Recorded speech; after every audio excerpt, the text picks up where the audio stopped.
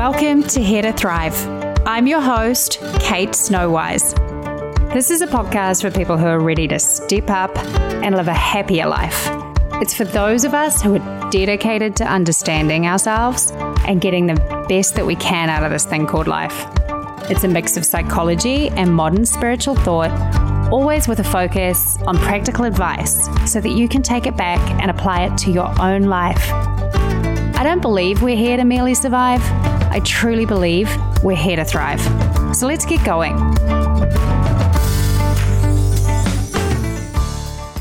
I'm honored to invite our guest Jen Bovey on the podcast today. She's a psychotherapist, mindset coach, hypnotherapist, and spiritual mentor. She also writes for the Huffington Post. You can find her at her website, jenbovee.com. That's JENNBOVEE.com. In this episode, we talk about her personal journey and how important a lesson boundaries were for her. We also touch on exactly what boundaries are, how you can identify your own boundaries. Jen explains the 3 differing types of boundaries. And we also touch on some of the traits of empaths and why boundaries are especially important for them. Now, the line on this call was a little bit fuzzy, and I'm sure you'll notice that as you listen, but all of the amazing information that Jen shares is still there. So please bear with us, and let's get into it. Tell me a little bit about yourself, Jen, and how you got to where you are today. So growing up, nobody in my family talked about boundaries. It wasn't a topic of conversation. And I don't ever remember my friends or even hearing about boundaries in school. And I remember growing up, I wanted to change the world. I wanted to make the world a better place. I wanted to make the world a happier place, a place that lives and breathes from its soul versus from its head, which gets us confused lots of times. So as I grew up and I put myself through college, which was interesting, and I became a psychotherapist. And recently, the last couple of years, I've switched to becoming a mindset coach because it's kind of a no-brainer from there. But I remember I was really sick mentally years ago. And I remember being, somewhere between 25 and 22 and sitting in a therapy group and somebody talking about boundaries. And it was the first time I'd ever heard the word, and it was the most foreign concept to me ever.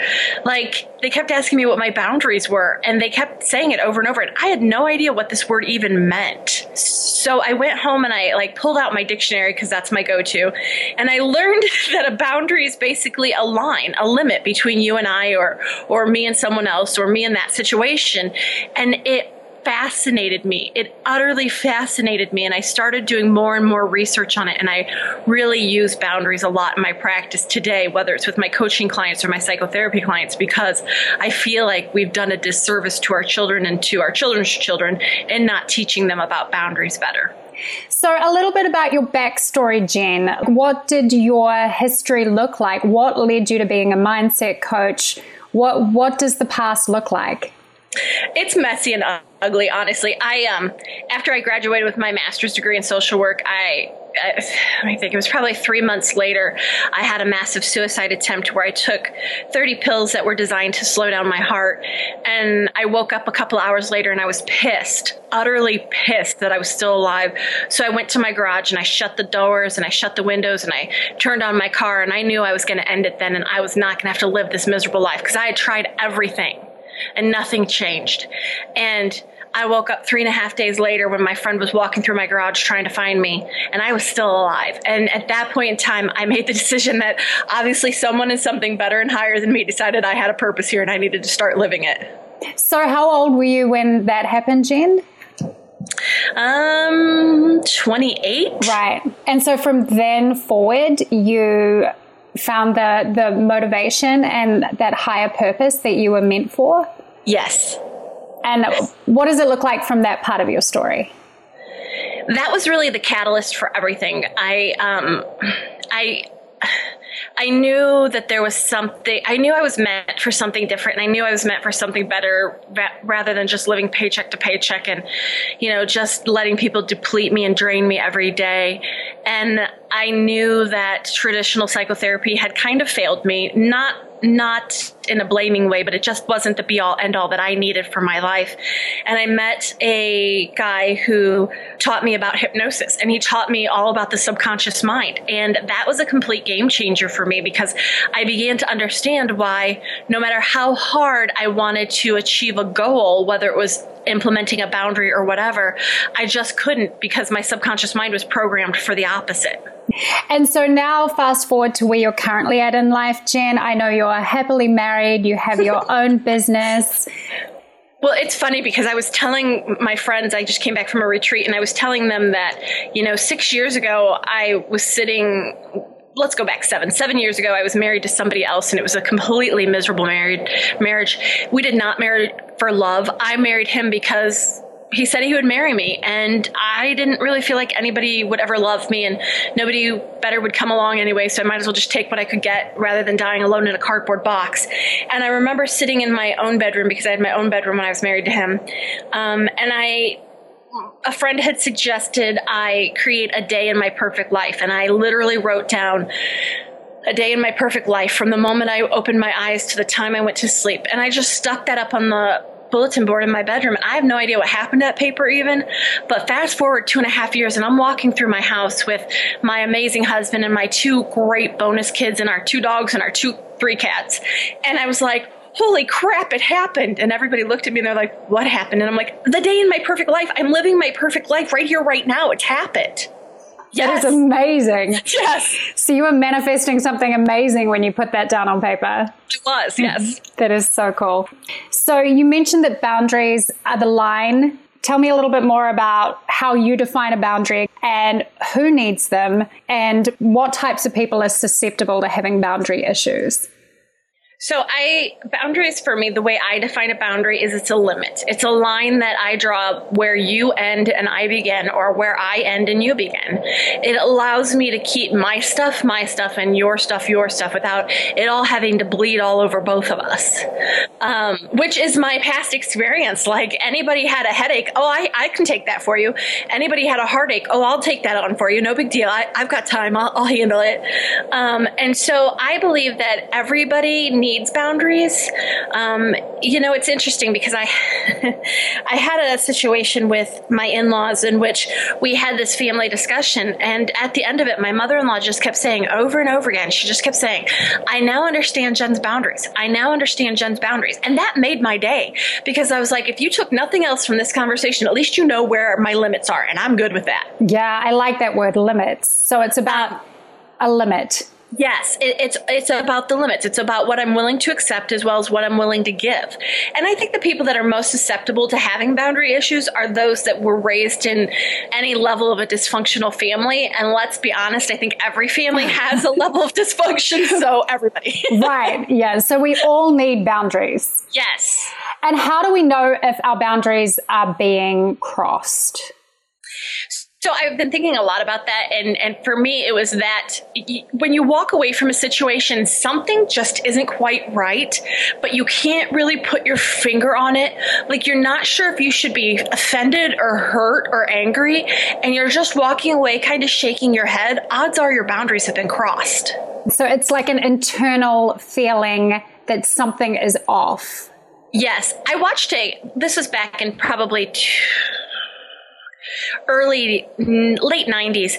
I watched an Oprah episode, which was interesting because I didn't typically watch Oprah, but this was back in the day of the VCR. But anyway, I actually called my mom and asked her to video record the Oprah episode because they were going to have somebody on there that was talking about boundaries. And I was working in a substance abuse agency with women, and I knew these women didn't have boundaries. And I used to show this video all the time. And the one thing that I took away from it was, because I was an overcommitment person, I would commit to anything anybody brought to my table, and whether I wanted to do it or not. And then either I didn't show up, or if I showed up, I was resentful.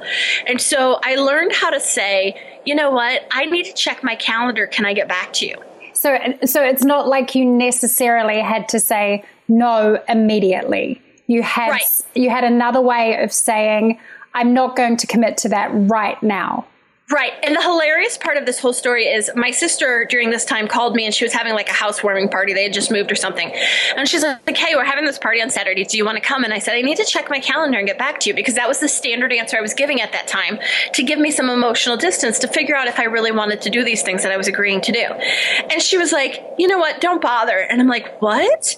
And she's like, I know what that means. That's just code speak for I don't want to do it and I don't want to tell you because I don't want to hurt your feelings. And I'm like, no, I legitimately need to check my calendar. I'll get back to you in a few minutes. And so I checked my calendar and I was free and I wanted to go. So I called her back and I'm like, I'll totally be there. And she was so confused and I felt bad because, you know, she was right in the past. That probably would have been code speak for I don't want to go and I just don't want to hurt your feelings. But for you, it became about making sure you hadn't overcommitted yourself and putting too much drain on yourself. And it was about making sure that I was honoring myself and my soul in making these commitments versus just doing it because it would make somebody else happy. So there's a huge key to whether or not your boundaries have been crossed, that you're doing it from your soul, not to make someone else happy. Yes. I love that. That is so good. So what can we do about it? If we think that boundaries may be a little bit of an issue for us and we are perhaps allowing our boundaries to be crossed a little too frequently, and I'm assuming for lots of our listeners that could be in romantic relationships and friendships, what can you do about it?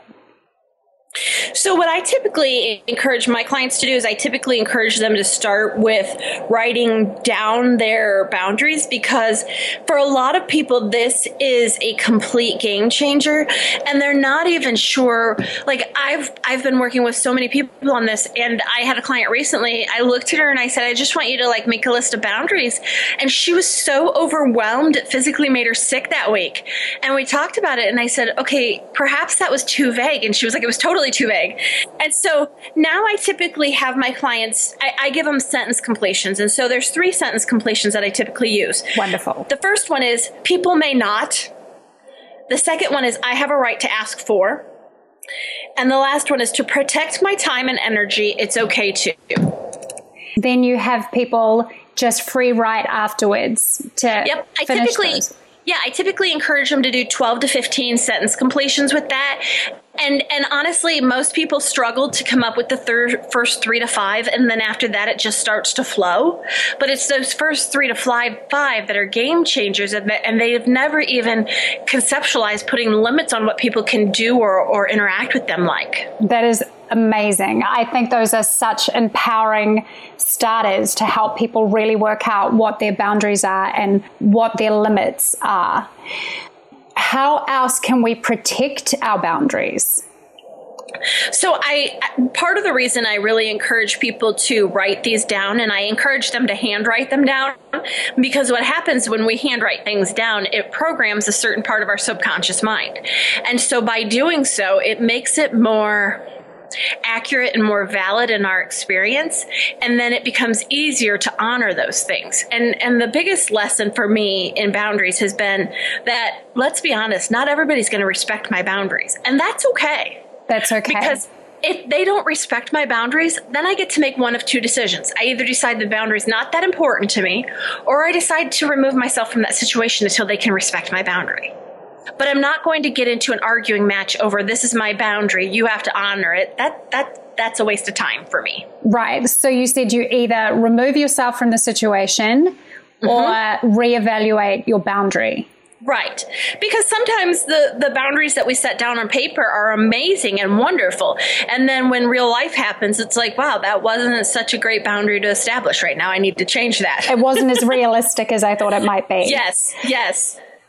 How do you know it's something that you would call a boundary? Absolutely. So for me, in the beginning, it was things like people may not yell at me. People may not swear at me.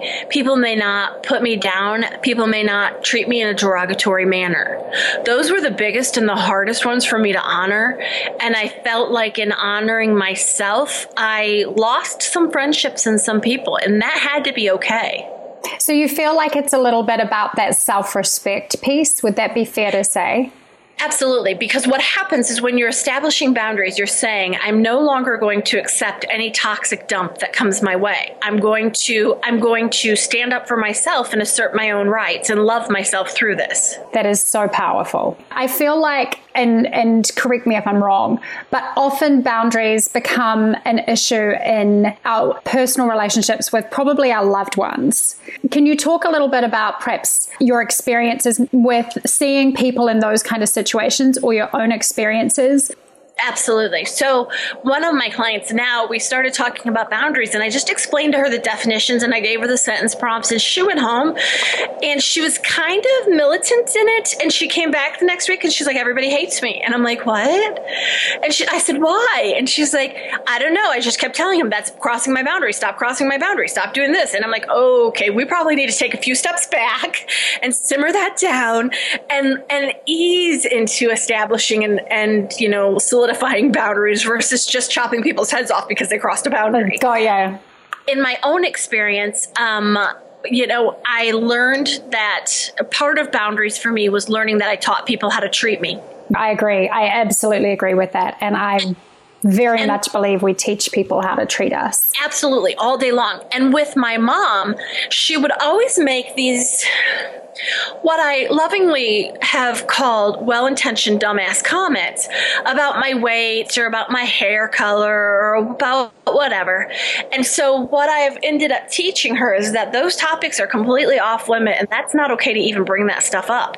And the way that I taught her that is I would stop talking to her when she would cross that line. I would end the call and I would go about my day, and I wouldn't think twice about it.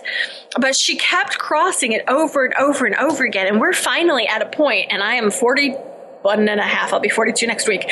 I'm finally at a point now where she no longer tries to cross that boundary. And it was funny because I didn't see her for, 3 or 4 years. I didn't have any contact with them. And when I reconnected with them, I had a nose piercing. And it was funny because when my husband asked me, he's like, why do you want a nose piercing? And I said, because it's the most socially rebellious thing I can think of doing and still be okay with. And he's like, all right, okay, I think it's hot. That's fine. Go ahead and do it. So the first time I saw her, she literally put her finger on her nose, which is a huge violation for me because I don't like anybody touching my nose. And she's like, what's that? And I said, it's exactly what you think it is. And I just went on about my day. Right. So she was just sitting there speechless, like, you didn't even feed into that? You didn't even argue? What? So I love that example, Jen, and thank you for being willing to share that with us, that you've really taught your mother what is okay and not okay when it comes to your conversations and your interactions. And it sounds like it's really had an impact on your relationship with her. Well, and it has. And, there are times that I still, when my first blog got published on Huffington Post, I called her and I was so excited to share with her that my blog got published. And not once in that conversation did she say congratulations. Not once did she say I'm proud of you. She instead turned it all about her. And when I got off the phone, I had to honestly evaluate what my motives were. Because I knew that would be her response. And so I'm expecting people to change without any evidence that they have done any work to change. And so part of my boundaries today is being realistic in my expectations of others, because if they have been this way for 60, 70 years, they're probably not going to change now. I think that's a really important point. Mm-hmm. And it's about, I think it comes back to that point, doesn't it, that you mentioned mm-hmm. earlier around when you know a boundary is being crossed. Like you said, you either become more flexible with your boundary and you show some grace, or you have to remove yourself from the situation. Yes. Yeah. So I love that. Is there anything else you would like to mention about boundaries? So for me, there are 3 different types of boundaries. Typically, there are rigid boundaries, and those are the people that you can't get close to emotionally because they're so guarded and so protected with their rigid boundaries. You just can't penetrate those. And then there's the people with solid boundaries or fluid boundaries, where the boundaries are kind of able to match the situation. And if things change, their boundaries boundaries are easily able to keep up with those. And then there are those people like I used to be who had enmeshed boundaries. And people with enmeshed boundaries, their crap is laying all over the lawn, and it's not even their lawn because they have no sense of where they stop and where you start. So I don't think it's necessarily a bad thing to be any one of those three. I think the healthy perspective, though, is to be the person with the more fluid boundaries, because if it gets too rigid, it closes you off, and energetically, that's not a healthy position to be in. So I like to have my boundaries be pretty fluid and some boundaries are absolutely rock solid. One of my personal boundaries for health reasons is I don't allow people to smoke around me, and that's okay. My experience with boundaries is that once I started establishing boundaries, this is hilarious, but my husband and kids had never really heard the word boundaries before. And I'm such a big boundary freak that they now use this word like it's going out of style. Like, my stepdaughter will come home and she'll talk to me about somebody who has no boundaries because they just talk about all this stuff in front of everybody. And I'm like, yeah, that's not a very solid boundary. You should be a better example for her. She's like, I totally am. I'm like, yes. Perfect. I like that. So now they understand boundaries and are conscious about enacting healthy boundaries for themselves to protect their own well-being. Yes. Which doesn't mean that we have a closed off relationship, because I'm very, very close with both of my bonus kids and we talk about just about everything. But I want them to grow up to be healthy, independent adults. And so it's my responsibility to role model for them having healthy boundaries. Yeah, absolutely. I love that. I think it is so important. I'd really just love if you could summarize some key points for our listeners about boundaries. One of the things that it's crucial to keep in mind is that so many times when we discover or start to establish boundaries, people in our lives are not used to that. And the reality is that we teach people how to treat us. And if you've known somebody or been in a relationship with somebody for 10, 15, 20, 30, 40 years, they're going to struggle to adapt to this new you, to these changes that you desire to implement. And that can be a big stumbling block for a lot of people. And it's easy to get resentful because, well, my boundary is you're not allowed to say I'm fat. You're not allowed to say I'm ugly. And you keep saying these things in a joking manner, but it's not funny. And you have to stop and consider the fact that, have you allowed that for how long? And if you have, maybe it's best to just exude a little bit of grace and compassion to them and help them to understand why boundaries are so important to you and why you chose those particular boundaries. I also make it a habit not to get in a pissing match with people about boundaries because nothing good is going to come from that. I don't typically ever establish my boundaries out loud. I know them in my head. I can recite them verbatim in my head. And so I don't need to enforce them with anybody. I simply quietly make the decision on my own, whether it's a boundary I need to reevaluate later or whether I need to remove myself from this situation. And either choice is okay. That is brilliant. So I know, Jen, as well as being a mindset coach, you also work as a spiritual mentor. Mm-hmm. And you've written a article I read a while back on the Huffington Post about boundaries for empaths. Do you want to touch a little bit on what an empath is and why boundaries may be specifically relevant for them? That would be great. Yes. So an empath is basically a person who senses or feels other people's energy. And it's interesting because I didn't know that my abilities weren't quote unquote normal until a few years ago. Like, I could look at somebody and tell if they were lying. I could look at somebody and tell what they were thinking. And it wasn't until I met my current husband that he's like, that's not 100% normal. And I'm like, what do you mean? Everybody can do it. And he's like, no, I really can't do that. And I'm like, wow, why not? What's wrong with you? And he's like, there's nothing wrong with me. I'm just normal. And I'm like, oh my, I don't think I want to be normal then. And so part of why establishing boundaries was so important was because if I came home and the kids like had a headache or if they were puking, I was like, oh, it's okay. I'll help you through that. And pretty soon they're off doing whatever they want to do. And I have a headache or I'm puking because I just absorbed that stuff from them. So with empaths, they literally absorb the energy of people around them. Yeah, I describe empaths as energetic sponges. I like that. Because it's basically my experience. If I walked prior to having really solid boundaries, if I walked into a room and people were really angry, it was like 2.7 seconds before I was livid. And I couldn't, and then when somebody would be like, well, why are you so upset? Well, I don't know. I got nothing. I don't know why this keeps happening to me. And then once I met my husband, he's like, he actually handed me this quiz one day, and it's 30 traits of an empath, and it's on mindunleashed.org, I think. And like, I said yes to all 30 of those. And he's like, okay, so we need to start working on boundaries. And I'm like, I have immaculate boundaries. What do you even mean? And he's like, no, I mean more boundaries for like not absorbing people's energy. And so for me personally, my biggest boundary to this day, as far as being an empath, is I want to be aware of the energy, but I'm absolutely unwilling to absorb it.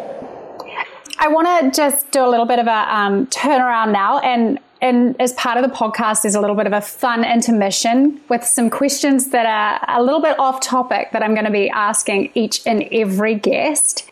Are you a morning person or a night person, Jen?